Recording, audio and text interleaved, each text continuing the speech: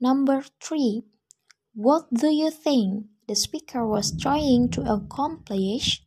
What was her or his reason for speaking? The answer is the speaker's achievement is to convey ideas in order to change the confidence of others about their disbelief. And the reasons is to make everyone is not afraid to talk but say something important and if he needs to finish or say it.